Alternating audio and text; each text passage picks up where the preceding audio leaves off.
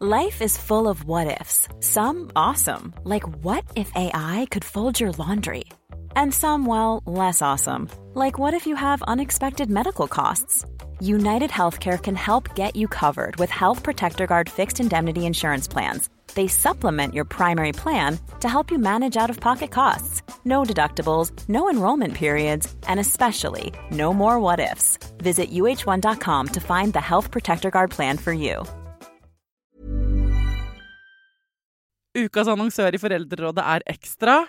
Det grillsesong. Endelig, alle dere som har fulgt meg gjennom en lang vinter vet at jeg har nesten strøket med av kjedsomhet.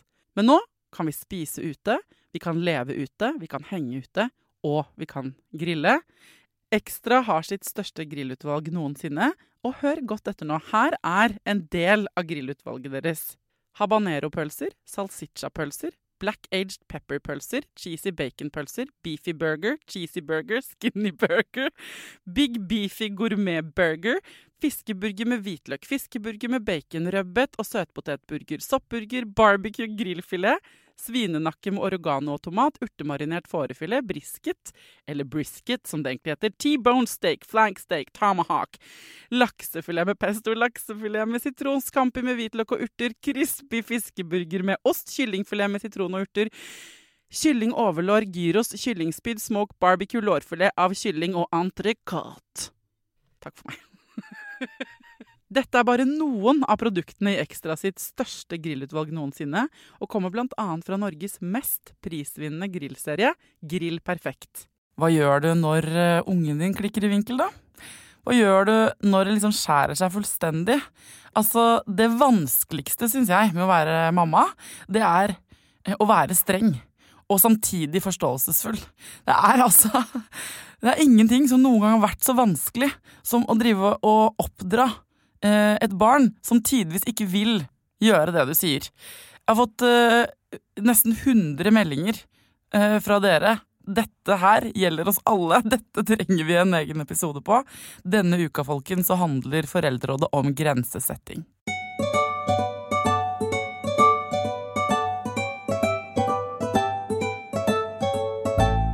Hjertelig velkommen til Foreldrerådet, Ida Brandsegg og Stig Torsteinsson. Takk for det. Takk. Psykologspesialister, og her for å snakke om noe som dødsvanskelig noen ganger. Hvorfor det så innmari viktig med sånn grensesetting i oppdragelse? Grensesetting jo et kjempetema. Når man leser om barn og foreldre, så grensesetting et stort tema. Fordi det handler om det at man tenker at det viktig at vi som foreldre setter grenser for barna. Da. Det ikke det? Det klart vi må passe på barna, og vi må hjelpe de til ikke å gjøre ting som farlige for seg selv eller andre, ikke sant? Vi må jo sånn sett beskytte de også. Så må vi få dem til å legge seg. Vi må få dem til å legge seg, vi må passe på at de får nok søvn, og vi må passe på at de får godt kosthold. Vi må passe på sånne ting, og i det så må vi på en måte må vi styre det en del, da. Det må vi. Relasjonen mellom barn og foreldre en asymmetrisk relasjon. Det en stor og en liten. Ja. Og i det da, så det viktig at man større og sterkere da, på mange vis da, ikke sant? At man har en kontroll og en føring og en struktur og en organisering og en plan. Man bedriftsleder, liksom. Ja, litt sånn bedriftsleder, ikke sant? Og at det viktig, og også selvsagt at man følelsesmessig sterkere, man tåler situasjonene bedre enn det barnet gjør. Og det å være større og sterkere kjennes trygt ut for barn. Det viktig, det trygghetsskapende å være større og sterkere, og være tydelig på det da. Så ved å sette grenser så viser vi dem nettopp det, at det vi som bestemmer. Vi viser dem at de kan lene seg til oss da. Grensesetting har også et litt sånn negativ klang, kanskje? Klang, for det skal man bare sette grenser for grensenes betydning. Det føles sånn noen ganger. Ja, ikke sant? At og så det så innmari viktig å være konsekvens, og man skal sånn, og det assosiert med litt maktkamp. Ja, Det assosiert med liksom maktkamp, så at det har en litt negativ klang, det ordet grensesetting. Ja, men det jo fordi at når ungen ikke vil gjøre sånn som du sier, så blir det bråk, og så det jo lettere for meg ganske ofte å bare gi etter. Men det jo også feil, ikke sant? Ja. Så jeg kan føle som mamma at jeg blir stående i et dilemma mellom ja, men du kan jo godt få en is til, egentlig. Det ikke noe krise, det. Eller hva det nå å være oppe litt lenger. Det jo ikke så innmari farlig. Den isolerte situasjonen, men hvor jeg føler mitt ansvar som mamma på skuldrene, og at her må jeg være tydelig og konsekvent, for ellers så blir han forvirret neste gang når han ikke får. Hva det? Skjønner dere dilemmaet mitt? Ja, absolutt. Ja. Vi tenker at det viktig å være fast. Det betyr ikke at man trenger å være rigid på en måte. Barn tåler litt variasjon, da. Barn tåler noen unntak. Noen unntak, det gjør de absolutt. Sånn at det viktig å være fast, men vi opptatt av at man skal balansere fasthet med godhet, da. Det liksom, man kan se for seg en sånn dumphuske, på en måte, hvor du har liksom fasthet på den ene siden og godhet på den andre, på en måte. Og liksom foreldreoppgaven å prøve å holde en balansen, da. Ikke dumpe på noen av sidene. Ikke dumpe noen av sidene. Det lett å dumpe litt, da, på den ene og den andre. Ja, det lett å liksom bli for svak av og til, liksom, sånn som du sier. Bare gi etter. Ja, men så det så mange meninger. Og så det lett å bli for hard. Ja, for det så mange meninger også rundt, ikke sant? For du har dette med folkeskikk, forventning og folkeskikk. Altså, dere her i dag fordi jeg har fått skikkelig mange mail fra forskjellige foreldre, og det omhandler mye av de samme greiene. I forhold til det der med å hvor strenge skal vi være? For på den ene siden så leser du sånn barn i dag får fri oppdragelse, ingen regler, de eier ikke folkeskikk og hopper i flyseter og sier ikke takk for maten. Og da fyker vi foreldre sammen og tenker gjelder det min unge? Og på den andre siden så skal du liksom ikke være så streng heller, for da du rigid og dette kan da ikke være så farlig og det lett å gå seg vill. Hva gjør man da når ungen ikke hører på deg? Skal du gi etter, eller skal du være streng? Vi har jo veldig tro på at løsningen i sånne situasjoner egentlig er da å formidle en forståelse av barnet, samtidig som du fast. Ikke sant?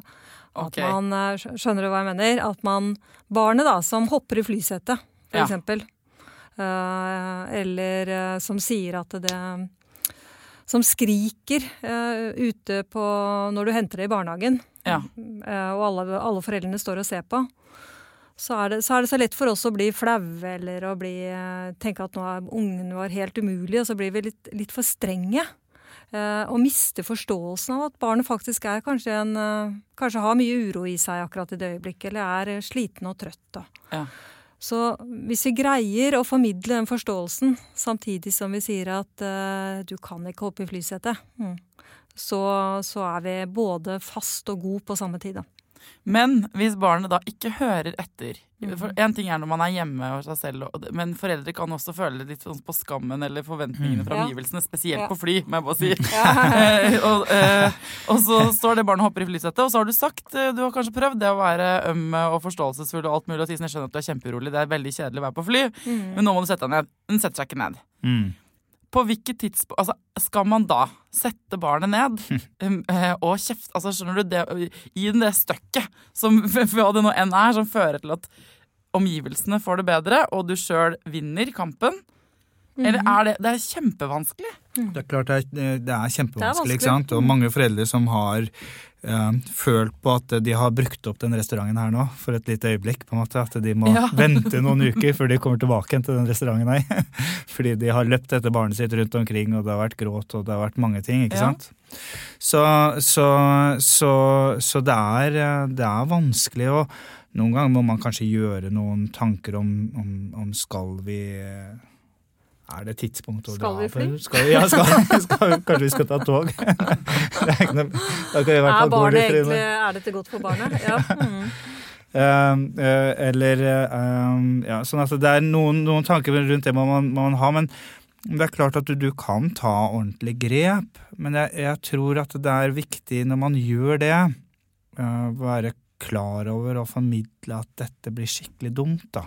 Ikke sant? At man har den stemmen med seg, i stedet for å bli sint og ut av seg og skjelle litt ut og påføre litt sånn skam og mange ting.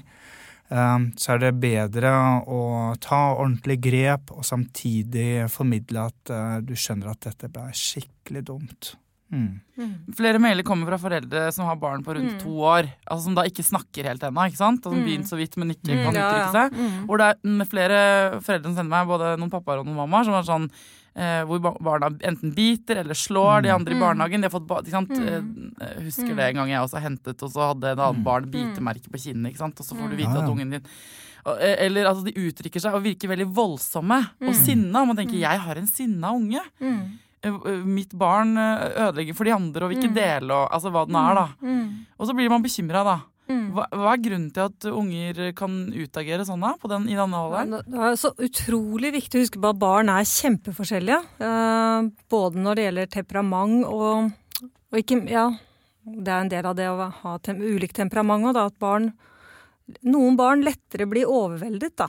Eller det bare blir for mye for dem, og i det så kan de bite, og de kan slå, og de kan gjøre ting som vi lett går inn og korrigerer og blir strenge for, ikke sant? Ja, kjempestrenge, og så blir man redd, for man tenker, oi, det noe galt med ungen min. Så man blir redd for det. Men det jo ikke uvanlig, ikke sant? Sånn som du sier, du får mange barn hvor som biter i den alderen, fordi de overveldet av en eller annen grunn da. Noe blir for mye for dem. Det fordi de ikke klarer å snakke, tenker jeg da? Ja, det jo en del av det, og en annen del at hjernen deres rett og slett ikke så utviklet lenger enda, ikke sant? De impulsstyrte, og blir de overveldet, så har de mye impulsivitet i seg. Hva skal man gjøre da? Så det en del av den modningsfasen som det barnet i. Jeg tror det kan hjelpe å tenke at alle barn har det vi kaller for et sånn toleransevindu da, og det kan være litt sånn smalt for noen da, og bredere for andre. Toleransevindu et sånt begrep som opprinnelig kommer fra sped- og småbarnspsykologien. Det var en forsker som heter Tiffany Fields, som forsket på premature barn da. Fant ut at de hadde ulik toleranse for sansestimuli, altså berøring og lyder, før de ble overveldet da. Og definerte på en måte at man har ulik bredde på det toleransevinduet. Og noen barn rent sånn temperamentsmessig eller av ulike grunner kan ha et ganske sånn smalt vindu. Da. At det ikke skal så mye til før de blir overveldet. Men hvordan merker du at de overveldet da? For eksempel da ved at de blir reaktive i reaksjonen sin, sånn som at de biter eller slår eller skriker eller sier stygge ord eller ikke sant, at de oppfører seg på måter som vi voksne tenker ikke bra da. De blir hyperreaktive, altså de får veldig sterke reaksjoner, men de kan også bli slått av, altså de kan bli i stedet for å reagere veldig sterkt, så kan de også bli trøtt og slapp og bli helt slått ut også. Eller litt fjerne eller engstelige også. Det kan jo være enklere å forstå at de blir slitne. For hvis man ser en litt staut 2-åring eller sånn tøff, ikke sant? Det ser for meg som min unge var da.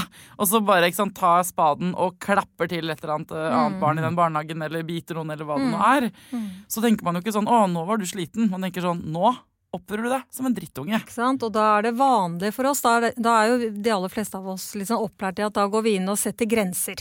Ja, men man kan ikke slå noen. Da sier vi, nei, det klart. Vi skal passe på at ikke barn slår andre barn.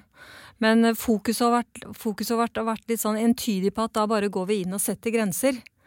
Mer enn at vi også prøver å forstå da, hvorfor det barnet gjorde som det gjorde, og sånn sett beholde liksom godheten for det barnet, men samtidig som vi må stoppe barnet fra å gjøre det som ikke bra for et annet barn. Det høres fint og flott ut, men jeg bare på hvordan det fungerer i praksis.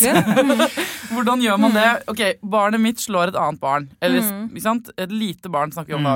La oss si jeg hadde hatt en datter på 2 år da. Så hadde hun slått en annen i sandkassen.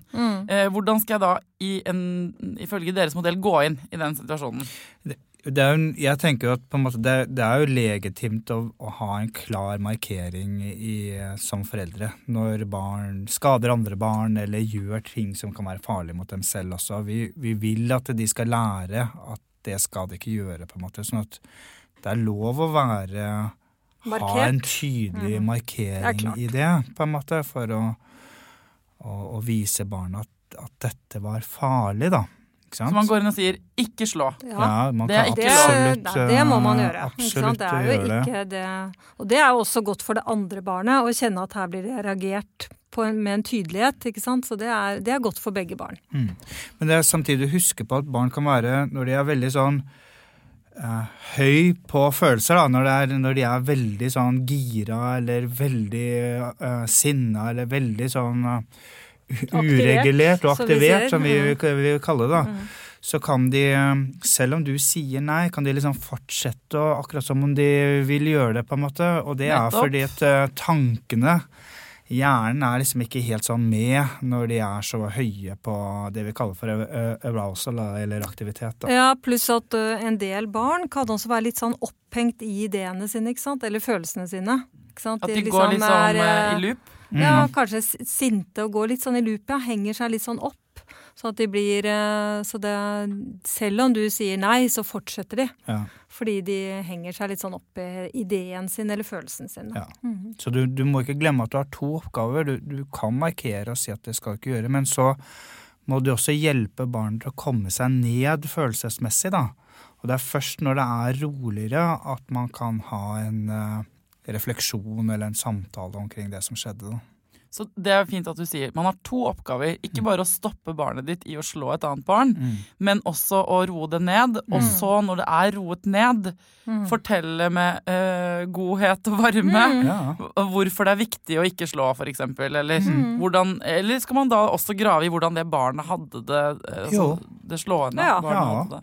Begge deler vil jeg tenke, altså det er klart at man er interessert i barnets, og det å være interessert i barnets ståsted, da, prøve å få høre historien om hvorfor det ble så dumt, da, ikke sant? Det å ha den innstilling til barnet, at barnet vil jo ikke gjøre det, ønsker jo ikke å slå et annet barn, eller ønsker jo ikke å gjøre de tingene mot et annet barn, så noe har gått galt, da, noe ble veldig dumt, og det å liksom være innstilt på å høre hvorfor det ble sånn, er en bra ting, tror jeg. Det handler om litt sånn den aksepten på at barnet får lov til å være seg selv, da, med alle sine reaksjoner og alle sine følelsesmessige tilstander. Så det å høre på det tror jeg er fint, men det betyr ikke at man i neste omgang også kan ansvarliggjøre litt og si at men det finnes kanskje en bedre måte å si fra at det var din tur til å leke med den bilen enn å slå med den spaden. Ja, dette var jo litt sånn eldre barn kanskje, men når det gjelder mindre grad så er det jo utrolig viktig å huske på at for noen små barn så kan det være kjempeutfordrende å være i den sandkassen.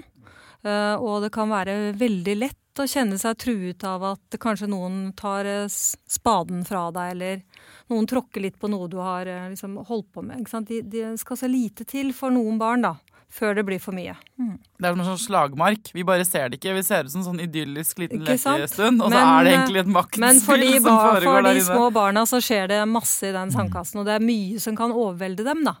Og bare det å ha den innstillingen gjør kanskje noe med oss i måten vi sier det nei på, og formidler at sånn kan du ikke gjøre. Når det gjelder konsekvenser, en veldig populær metode brukt av foreldre, inkludert undertegnede, på liksom, for en straff da. Altså, hvis du gjør det der, så får du ikke lørdagsgodt. Eller hvis du gjør det der en gang til, så får du ikke det. Eller altså ta fra ting, eller belønne ting. Dette er veldig vanlig, populær metode. Absolutt. Ja, lørdagsgodtet er... Ja, skal man drive med det, eller? Vi tenker jo litt at det er grunn til å tenke eller vurdere om det er så nødvendig. Så ofte har jo... Du mener dere synes det er litt ræva? Veldig diplomatisk. Vi tenker jo at på en måte ofte så har jo ting litt sånn konsekvenser sånn av seg selv. Da, ikke sant? Livet er fullt av konsekvenser.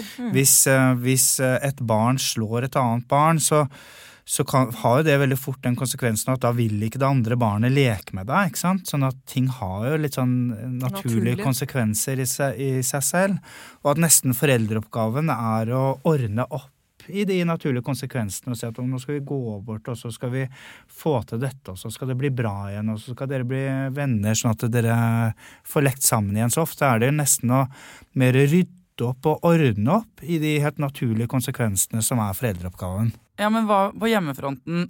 La oss si at ungen din har lyst til å helle vann på gulvet. Så sier du, ikke helle vann på gulvet. Da blir det veldig sølete. Vi kan ikke ha vann på gulvet inne. Så setter han øynene i deg med et lurt blikk mens han heller vann på gulvet. Klassisk situasjon for mange i en eller annen form. Det letteste som kommer til meg da sånn, da får ikke du lov til å leke med vann i det hele tatt. Og så tar vi fra ikke vannflasken og sier, og da må du gjøre det, og straffer han på noe vis da. Gir han en eller annen konsekvens. Jeg vet den burde henge sammen med det som akkurat har skjedd. I beste fall, men det ikke alltid jeg begriper etter den konsekvensen som ligger nærmest. Ja, altså av og til så må man jo, jo en naturlig konsekvensen hvis du i tvil om. Hey, I'm Ryan Reynolds. Recently, I asked Mint Mobile's legal team if big wireless companies are allowed to raise prices due to inflation. They said yes. And then when I asked if raising prices technically violates those onerous 2-year contracts, they said, "What the f*** are you talking about, you insane Hollywood ass?" So to recap, we're cutting the price of Mint Unlimited from $30 a month to just $15 a month. Give it a try at mintmobile.com/switch. $45 up front for 3 months plus taxes and fees. Promo rate for new customers for limited time. Unlimited more than 40 gigabytes per month. Slows full terms at mintmobile.com. There's never been a faster or easier way to start your weight loss journey than with PlushCare. PlushCare accepts most insurance plans and gives you online access to board-certified physicians who can prescribe FDA-approved weight loss medications like Wegovy and Zepbound for those who qualify. Take charge of your health and speak with a board-certified physician about a weight loss plan that's right for you. Get started today at plushcare.com/weightloss. That's plushcare.com/weightloss. plushcare.com/weightloss. One size fits all seemed like a good idea for clothes. Nice dress. It's a t-shirt. Until you tried it on. Same goes for your healthcare. That's why United Healthcare offers a variety of flexible, budget-friendly coverage for medical, vision, dental, and more. So whether you're between jobs, coming off a parent's plan, or even missed open enrollment, you can find the plan that fits you best. Find out more about United Healthcare coverage at uh1.com. That's uh1.com. De kan få lov til å leke med det, og så tenker du at ok, du tillater det, og så går det litt sånn galt. Så kan man jo ha en samtale etterpå på at, og tenke at ok, det var kanskje litt for tidlig å holde på med det, og at vi må vente litt med å gjøre det igjen på en måte, men det betyr ikke at du trenger å formidle det som en straff. Du kan formidle med at det var litt sånn dumt at det ble sånn da, ikke sant? Og dumt at du skjønner at det blir dumt for barnet da, ikke sant? Dere er veldig myke. Altså, dere er jo mye smartere enn meg på disse tingene, så jeg stoler vel på. Men dere er veldig sånn myke for folk. Ja, vi er opptatt av vi tror jo at det å møte barn med fasthet og mykhet egentlig er med å mykner opp barna da, mer enn at de blir... Vi tror det er godt for barn da, at det og vi tror det er effektiv barn omsorg, som prøver oss ut og gjør litt sånne røffe ting, blir mer oppmyknet kanskje av å bli møtt med mykhet. Jeg bare ser for meg, ikke sant, nå går det en stresset pappa eller en stresset mamma og hører på denne podcasten på vei hjem fra jobb, du har hentet, og ikke sant, livet er fullt. Og så skal du rekke å lage den middagen, du har kanskje flere unger, det er masse tidspress, du er dritsliten, og barna er også slitne og sultne. Og så er det en obsternasig unge, på enten 2 eller 7 for den saks skyld, som begynner sånn, nei, men jeg vil ikke, ja, men jeg vil ikke, ja, men jeg gidder ikke det, eller diskutere, eller å gjøre det motsatte av det du er keen på. Hvis jeg hadde hatt dere på skuldrene mine da i den situasjonen, sånn, sett deg på huk, se at han er sånn, forstå ungen, så hadde det blitt sånn, vi må spise middag! Ikke sant? Jeg bare skjønner at jeg skjønner at det sikkert er kjempelurt. Jeg bare tror ikke at vi alltid får det til. Nei, og det tror ikke vi heller. Og det tror vi er helt umulig å få til alltid, for at vi er også fylt av masse følelser og stress inne. Men det er idealet, og det er idealet å strekke seg etter. Og når man ikke får det til, så kan man også da gjøre det vi kaller for reparasjoner etterpå, da, ikke sant? Hvis man har trådd litt så galt at man tenker at dette ble ikke noe ålreit, så kan man komme tilbake til barnet etterpå. Men hva det som Og at det også med å mykne barnet opp da. Så tenker vi liksom, grunnen til at vi sier disse tingene også, fordi vi tenker at vi liksom volumknappen på barns følelser da. Ikke sant? Du kan skru følelsene opp, eller du kan skru de ned. Og hvis du har et barn som veldig sånn høy på følelser, sånn i utgangspunktet, og du legger på kjeft oppå der, så skrur du ikke volumet ned, du skrur volumet opp da. Du gjør ting bare verre på en måte, altså vi tenker at det ikke effektiv omsorg. Det kan virke i noen få korte sekunder, men det barnet kan gå og murre på at dette var en vanskelig situasjon, og det kommer tilbake til deg på et eller annet tidspunkt. Så grunnen til at vi sier det at vi tenker at det effektiv omsorg da, også. At det mer effektivt å være myk og fast om hverandre enn å bare være fast. Ja. For det enn å være fast og kjeftete. Ja, for det som å pisse i buksa for å holde varmen. På en måte. Ja, det litt sånn, det blir kanskje greit i noen få sekunder, og så får du det igjen. Ikke sant? At det blir vanskeligere. Hvorfor det noen barn da som mer sinna enn andre? Det selvfølgelig mange grunner til det. Noen barn blir lettere sitt enn andre, fordi de har temperamentsmessige grunner til det, eller kanskje de har erfaringer som gjør at de blir lettere sint. Men vi liker veldig godt et ord som vi kaller for lading, da. Og barns behov for å lades med litt sånn nærhet og kos og rolige ting, liksom. Emosjonell tilgjengelighet, eller bare litt sånn oppmerksomhet fra oss. Ja. Fordi at når barn får den oppmerksomheten fra oss, noe barn trenger, så stabiliserer vi litt sånn nervesystemet nesten til barnet, sånn at de tåler litt mer etterpå. Det der trenger man litt i kjæresteforhold også, eller? Vi trenger det gjennom hele livet, selvsagt.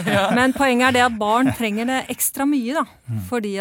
Nettopp fordi at nervesystemet til barn ikke så utviklet som oss, men vi trenger det hele livet, alle og enhver.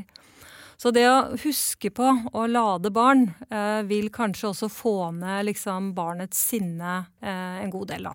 Hvor ofte skal man lade ungen sin, da? Jeg tenker at lading skjer litt hele tiden. Altså, det ikke sånn at du må tenke og planlegge lading, må jo lade eller dra på tusenfryd. Det ikke liksom ikke bare det som lader, ikke sånn lading på en måte, at det liksom et event, det å lade da, men all den der litt sånn tøysingen og tullingen og litt sånn hvor man holder på litt og gjør litt sånne ting, det sånne ladeøyeblikk også. Eller bare du går forbi det og stryker det litt sånn over hodet og du sier liksom godingen min, ikke sant? Så det litt sånn lading bare i det også. Så lade litt mellom slaga veldig viktig. Det det. Å holde på litt på barna. Ja. Og så det noen øyeblikk, da, sånn som etter barnehagen, etter en lang dag i barnehagen, så trenger barn litt mer lading. Ikke sant? For da har de vært borte fra dere foreldre i mange, mange timer. Ja. Ikke sant? Og da kan det være ålreit å investere i litt lading før man begynner med middagen, for eksempel. Ja. Kanskje gå litt lettere å lage middag. Jeg fikk lyst til å lade selv, ass. Det jeg mener det burde være et begrep for oss voksne. Ja, lade et kjempefint begrep. Vi lader jo mobiler og alt mulig annet, men vi også trenger lading. Og barn særlig. Helt alene ligge i sofaen og lade til en god serie, på en måte. Det jo noe man burde gjøre ganske ofte. En ting til som jeg vil bare legge til, for det jeg tror, min erfaring, jo at det kan være noen sånne trappetrinn, det sånne uker, hvor ting vanskelig. Plutselig alt som ikke var vanskelig for 2 uker siden, det plutselig dritvanskelig. Det testes og testes og testes, og du kan krangle og tingene. Og så, når jeg akkurat har begynt å bekymre meg for hva som gærent med oss hjemme, så løser det seg av seg selv.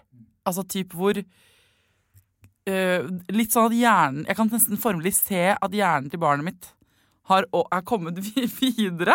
Altså kan hende det bare i mitt hode, men jeg kan liksom se sånn, det som i går du ville diskutert med meg, og laget der hvor vi ville blitt stående og stange, så det sånn, mamma, jeg skjønner egentlig at jeg ikke får lov til det, nå men vi kanskje kan gjøre det en annen gang. Og så plutselig det ikke noe problem i det hele tatt.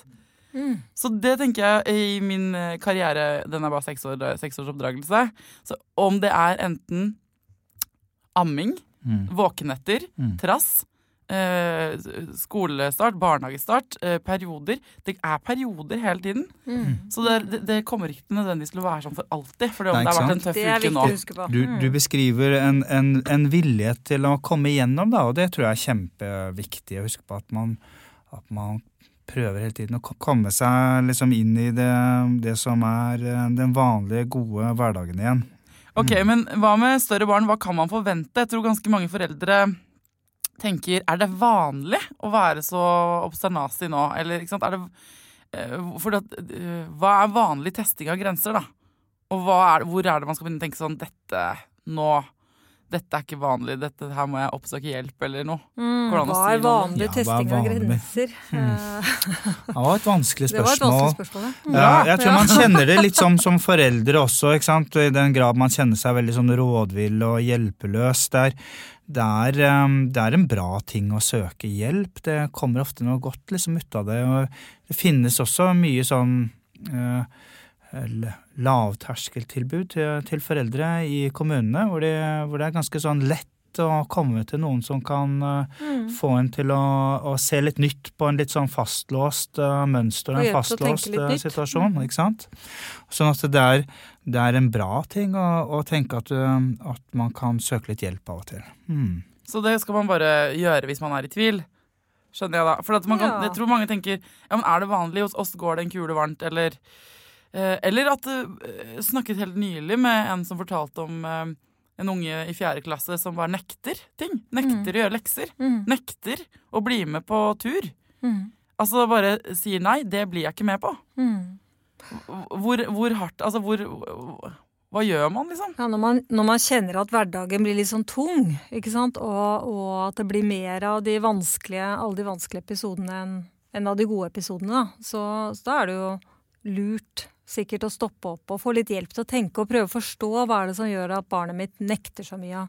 Hva er det som gjør at barnet ikke vil gjøre lekser og ikke vil gå ut av. Det høres ut som et sånt øyeblikk hvor det kan være bra da, å prøve å forstå. Få litt hjelp til å skjønne det barnet.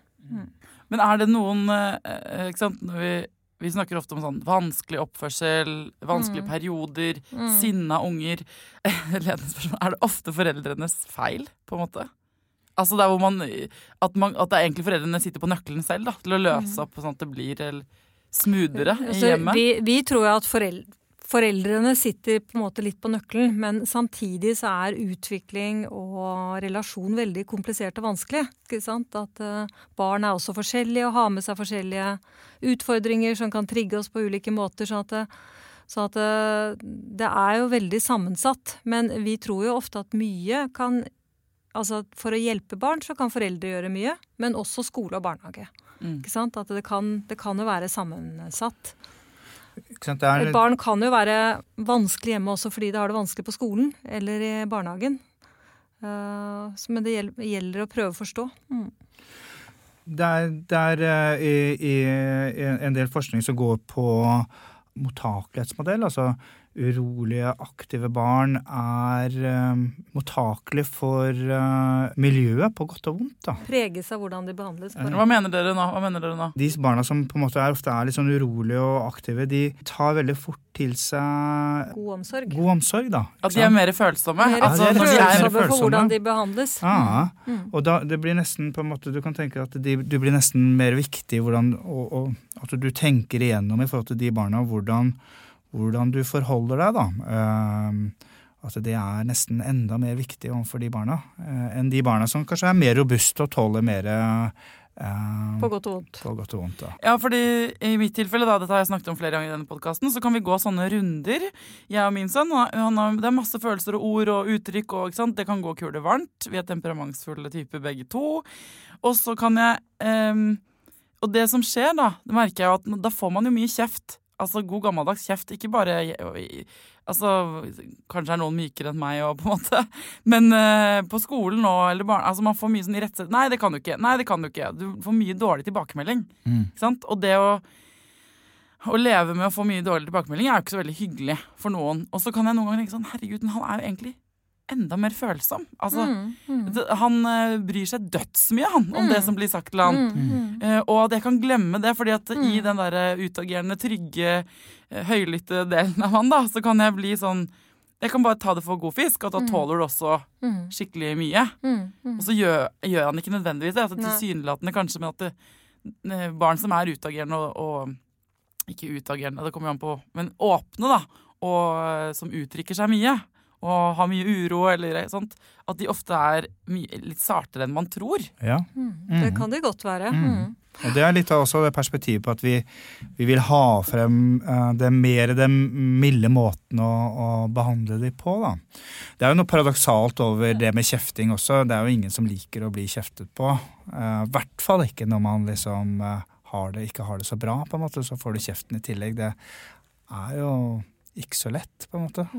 Det jo ingen som liker å bli kjeftet på. Vi voksne, vi imellom jo ganske sånn forsiktige med hverandre når det gjelder kjeft. Da. Men det akkurat som vi av og til liksom mister litt den her forsiktigheten overfor barn. Og det jo litt paradoksalt, fordi barn tåler jo kjeft mindre enn det vi voksne gjør, faktisk. Ja. Og så det da noen barn som tåler kjeft enda mindre enn andre barn, ikke sant? De litt sånn temperamentsfulle barna, for eksempel. Men så det også mye interessant nå for tiden i forhold til kjønn, at gutter kanskje til og med også, som jo kan fordi de ofte mer aktive og sånn, trigge oss enda mer, men de kan også være kanskje enda litt mer følsomme og trenger å behandles mildt, da. Fordi nervesystemet til gutter modnes litt senere enn til jenter. Så altså, litt oppsummeringsmessig her, så det to skikkelig viktige ting hvis ungen din tester grenser. Det ene at det jobben til barnet ditt. På en måte litt å teste ting, da. Det må man huske på. Og så det å være tydelig på hva som kan ikke skade andre og må sette grenser, men du har mer jobb. Jobben din som mamma eller pappa mer enn å sette en grense. Å vinne det slaget, det å forklare, være både fast og så myk. Ja, fast og myk. Det. Ja, fast og god. Eller god, da. Ha en godhet, da. Ikke myk på den måten at du gir etter. Nei. Men med godhet, da. Fast i bestemmelsen av at det skal bli som du bestemmer, men myk i forhold til at du skjønner at det kan være skikkelig dritt for ungen, eller sånn irriterende. Ja. Og så vet jeg at det der, og dette kommer fra meg og ikke fra de to ekspertene, det drittvanskelig, fordi altså myk i tidsklemma, det for mange, det ideale. Så får man det ikke alltid til, men man må prøve. Det noe av det vanskeligste vi gjør, fordi det en prosess hvor vi må både roe oss selv, fordi barn gjør jo oss opprørte, så vi må roe oss selv samtidig som vi skal roe barnet. Det en dobbelt prosess, og det kanskje noe av det mest ressurskrevende vi mennesker involverer oss i. Da. Det ikke så rart at det går litt sånn, at vi ikke får det til av og til. Da. Det derfor vi blir så slitne, vet du. Ja. Foreldre blir slitne fordi de må gjøre det doble der så mye. Egentlig burde vi hatt sånn poengsystem, sånn at du gir deg selv poeng, fordi man gir jo ungene sine sånn klistremerker og det ene med det andre og ukelønn, og det så mye greier man belønner dem med. Men egentlig burde vi foreldre ha en sånn lite belønningssystem på selv. Hvis ungen din har testet grenser noe så inn i helvete, så du drittlei, og du likevel klarer å være både fast og så myk og forståelsesfull, da får du 10 poeng. Og når du har 100 poeng, så kan du ta deg et glass vin, eller noe sånt. Hæ? Det burde ha patent på sånn poengsystem. Ikke dumt det. Men altså, Stig og Ida, tusen takk for at dere kom og lærte oss å være både myk og fast. Veldig hyggelig å ha dere her på besøk. Hyggelig å være her også.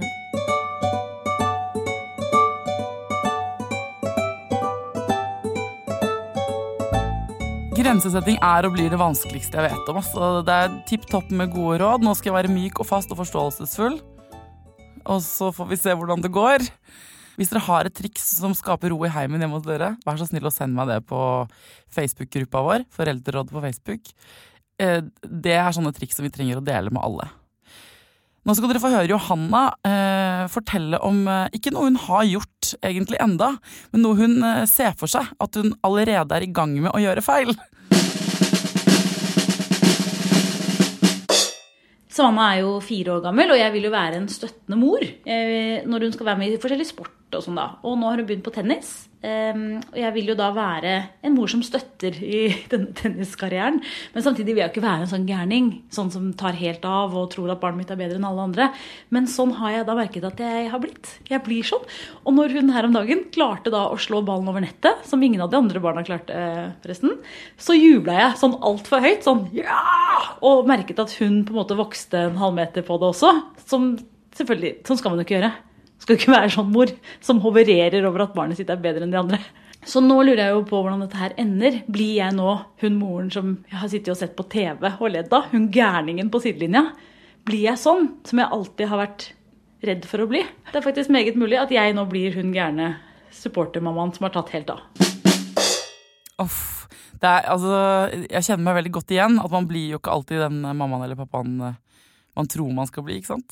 Jeg trodde jo at jeg skulle bli sånn den chilleste morra i byen, som aldri stresset med noen ting, og som jeg synes liksom alle andre mødre virket så masete.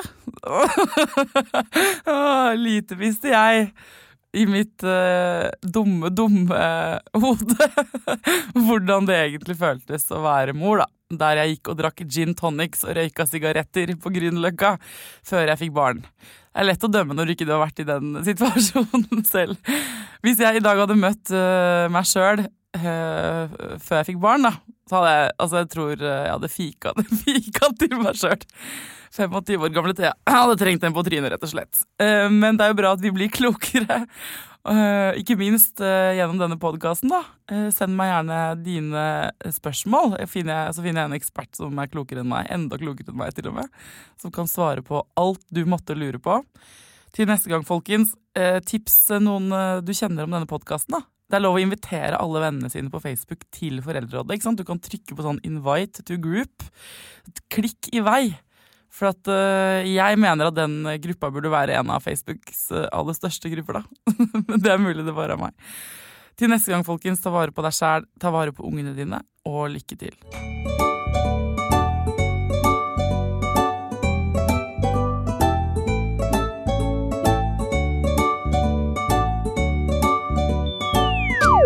Produsert av Rubicon Radio.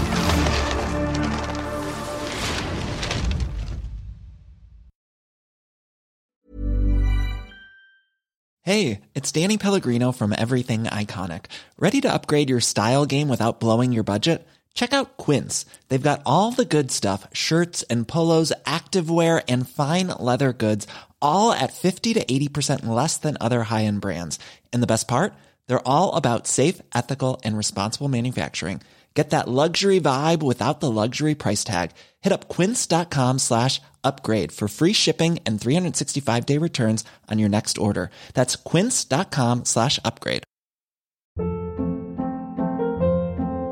Hold up. What was that? Boring. No flavor. That was as bad as those leftovers you ate all week. Keke Palmer here, and it's time to say hello to something fresh and guilt-free. Hello Fresh. Jazz up dinner with pecan-crusted chicken or garlic butter shrimp scampi. Now that's music to my mouth. Hello Fresh. Let's get this dinner party started. Discover all the delicious possibilities at hellofresh.com. Hey, it's Paige DeSorbo from Giggly Squad. High quality fashion without the price tag. Say hello to Quince. I'm snagging high-end essentials like cozy cashmere sweaters, sleek leather jackets, fine jewelry, and so much more. With Quince being 50 to 80% less than similar brands. And they partner with factories that prioritize safe, ethical, and responsible manufacturing. I love that. Luxury quality within reach. Go to quince.com/style to get free shipping and 365-day returns on your next order. Quince.com/style. Imagine the softest sheets you've ever felt. Now imagine them getting even softer over time. That's what you'll feel with Boll & Branch's organic cotton sheets. In a recent customer survey, 96% replied that Boll & Branch sheets get softer with every wash. Start getting your best night's sleep in these sheets that get softer and softer for years to come. Try their sheets with a 30-night guarantee. Plus, get 15% off your first order at bollandbranch.com. Code BUTTERY. Exclusions apply. See site for details.